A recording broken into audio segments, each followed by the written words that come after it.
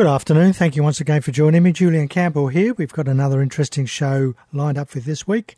A bit later in the program, we'll have another look at our Harvard Business Review tips and find something of interest there. We're also going to talk with Christina Sikiotis about some of the innovations that are going on in Newcastle at the moment. But right now, we're going to pop over to AV Chartered Accountants, have a chat with Tony Vidray. Good afternoon, Tony.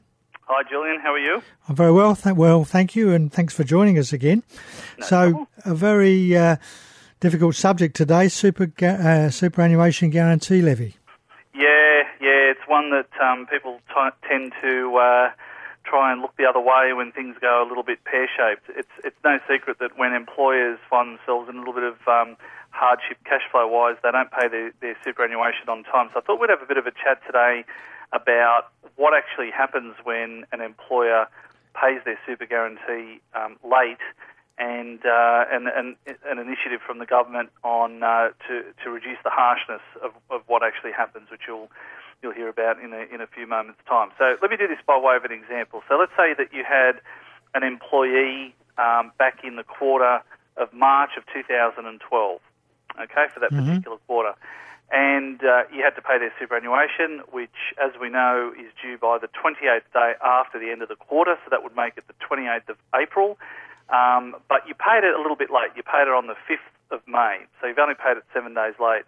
Now, you would think that the law wouldn't be too harsh and say, well, you're okay, you paid things 7 days late, it's not too bad. That's not quite the way the law works. If you get an audit right now and they go back and they have a look at that quarter and they say to you, well, look, you didn't pay that super guarantee on time.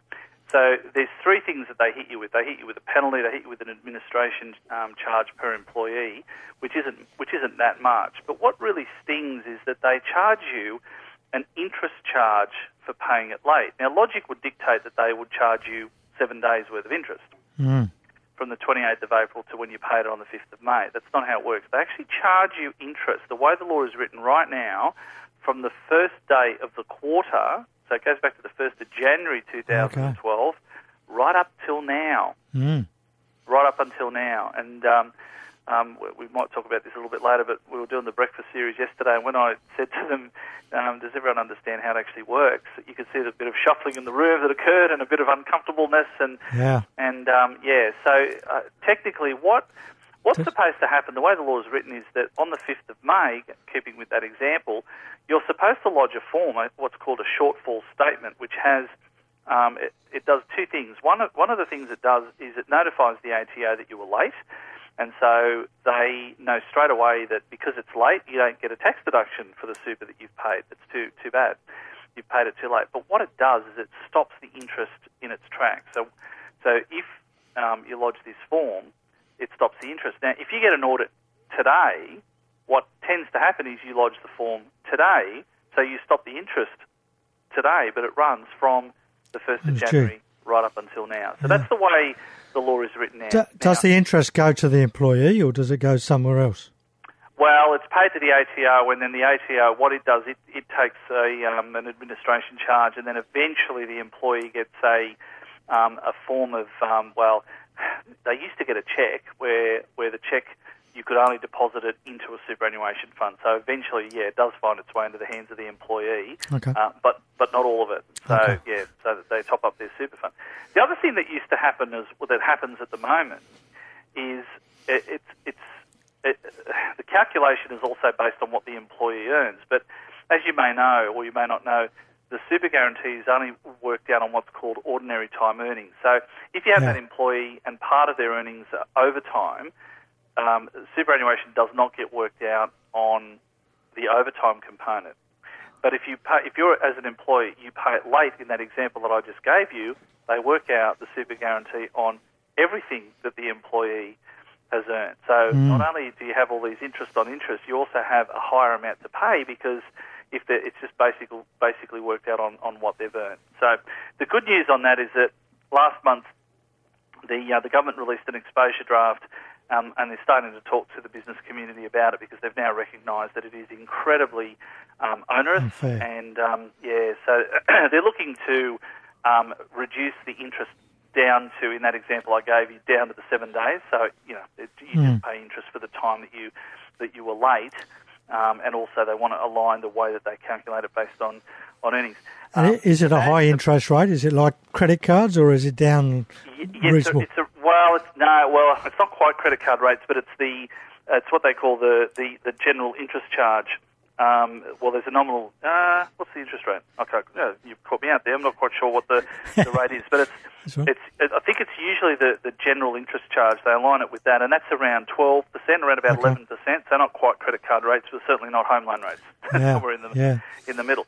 The bad news is that they're thinking about it, they're talking about it, and if they bring it in, it won't apply until quarters after the 1st of July 2016. Okay. So the harsh reality is there's a lot of employers out there that have these ticking time bombs sitting in their, on their books right now that they paid late, and if the ATO ever, decide to go out and have a look at them, they will have this, challenge. Challenge, and a cash flow drama as well to be able to pay it. Yeah.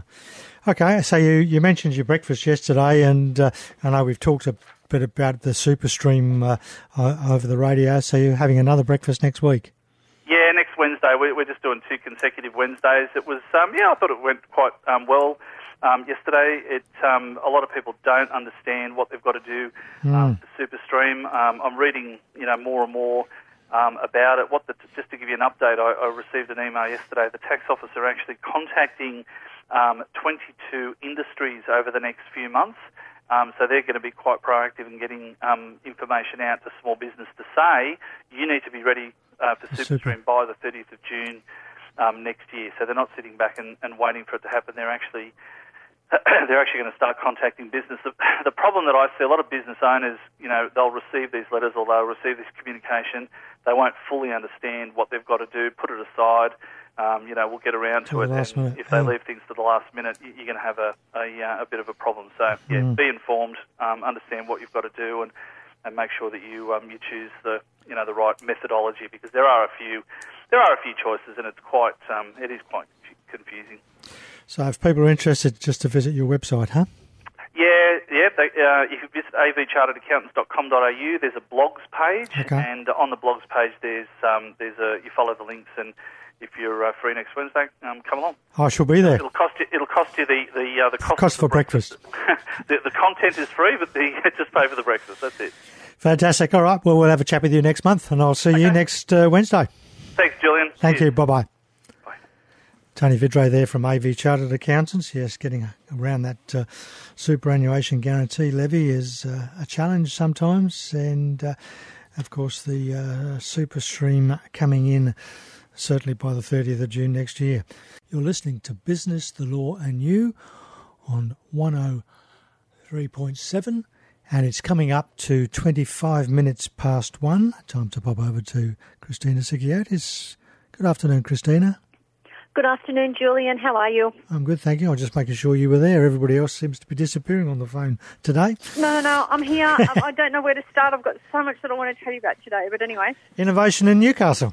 Oh, and it's just, it's thriving, especially in the digital space. And I thought we might talk about digital space today because DIG's on next week. Mm-hmm. So the DIG Festival, Digital Innovation. They've got some fantastic speakers. If your listeners haven't checked it out, they should. A couple of examples, Jesper Logren, who's the thought leader at Telstra. He's doing a talk all around new thinking around digital, and he actually has a really interesting concept. He said it's not the difference or the transition is the difficult bit between analog and digital. Rather, we have to change our whole thinking. So it's not the logistics about learning how digital works or getting digital familiar and being on social media and everything. He says we actually have to get in there and change our thinking. Mm. So because the thinking around it is so different. And one example he gives is IP and copyright. So IP copyright in the physical world is much harder to copy, right? So it's much harder to rip somebody off with an idea, with a tangible product. But online, how easy is it? It can happen multiple times and it can happen instantly. So he's going to be talking around digital versus analog. There's another wonderful speaker from the US called her name is Ruth Farmer. She's into social entrepreneurship. She has been a champion for girls participating in technology and engineering since 2001. So it's become the latest, the whole STEM argument or the whole STEM theory and everything has become very popular now. But she's been championing this since 2001. She's spoken at the White House. She's spoken at the Address the United Nations. So very high-profile speaker. Alison Mikulk, who's had a baby and then launched a business, or as her bio says, she birthed a business and launched a baby because it was logistically impossible for her to get to the workplace. She launched a business that was all about people working from their houses, but they could work any hours they wanted, so they could around the clock. Now she's got a team of 23, most of them based in Australia, and because of all that flexibility, they're operating 24/7 within her business. But then if you actually take it down to another level of what's going on in Newcastle, especially in that digital space, Newey Awards were just on. Decky took out, and we've mentioned Decky before, they're the boating company that have the whole boating world basically mapped on a website. They just took out the best tourism solution in the Newey Awards. But even drilling down further, there's a couple of digital, and this is very proudly to say, women in the digital space that are launching product either this week or launching it in the next couple of weeks. So one of them is a local dance teacher, dance school owner who has just launched One Stop Dance Shop.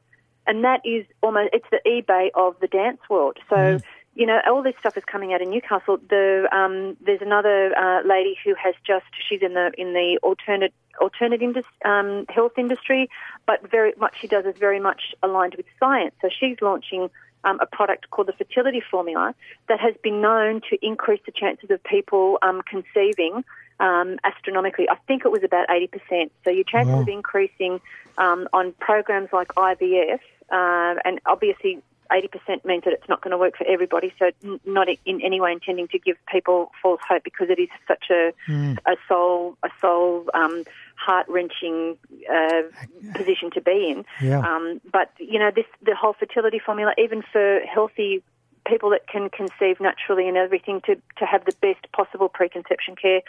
Seniors Online is another one, another digital online space that has been launched by two local women. It's been operating for quite some time. The NRMA have showed interest in them, as have a few angel investors. But they've got everything that you need. It's like a one-stop shop for people who are looking to downsize houses, go into retirement villages, that sort of thing. So that it's a one-stop shop for seniors and where they're going to go. So all these wonderful digital technology things happening out of Newcastle that we often don't hear about. We ought to talk about innovation off the digital area sometimes, because I've had two weeks of challenge with no internet, no emails. So without that, there's got to be some innovation other ways as well.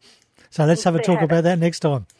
Okay, we shall, and we've mentioned lots of those, and you're absolutely correct, because when our digital life crashes, we are in so much trouble. We are. Thank you very much. Have a great week. Have a good time at the Dig Festival, and we'll talk with you next week. Okay, thanks, Julian. Look forward to it. Thank you. Bye-bye. Christina Sikiadis there with a lot of innovations going on, but a lot of them on the digital end. We do have to rely on that digital relays to our homes and our businesses. Well, time for one of our Harvard Business Review tips. This one's an interesting one because it says your team members shouldn't always agree. Team leaders want to nurture creativity. That's why team building is often a high priority, because cohesion is supposed to help team members work together to achieve their goals. But you should avoid fostering too much cohesion. When it comes to creativity, the best teams fight a little or even a lot. Structured, task-oriented conflict means that new ideas are being submitted to the group and tested. If your team always agrees, that might mean people are self-censoring their ideas or not generating any new ideas at all. Research suggests that when teams forego traditional brainstorming rules and engage in debate, they end up with more and better ideas. As a leader, it may seem like your job to break up fights, but don't be afraid to act as a referee instead.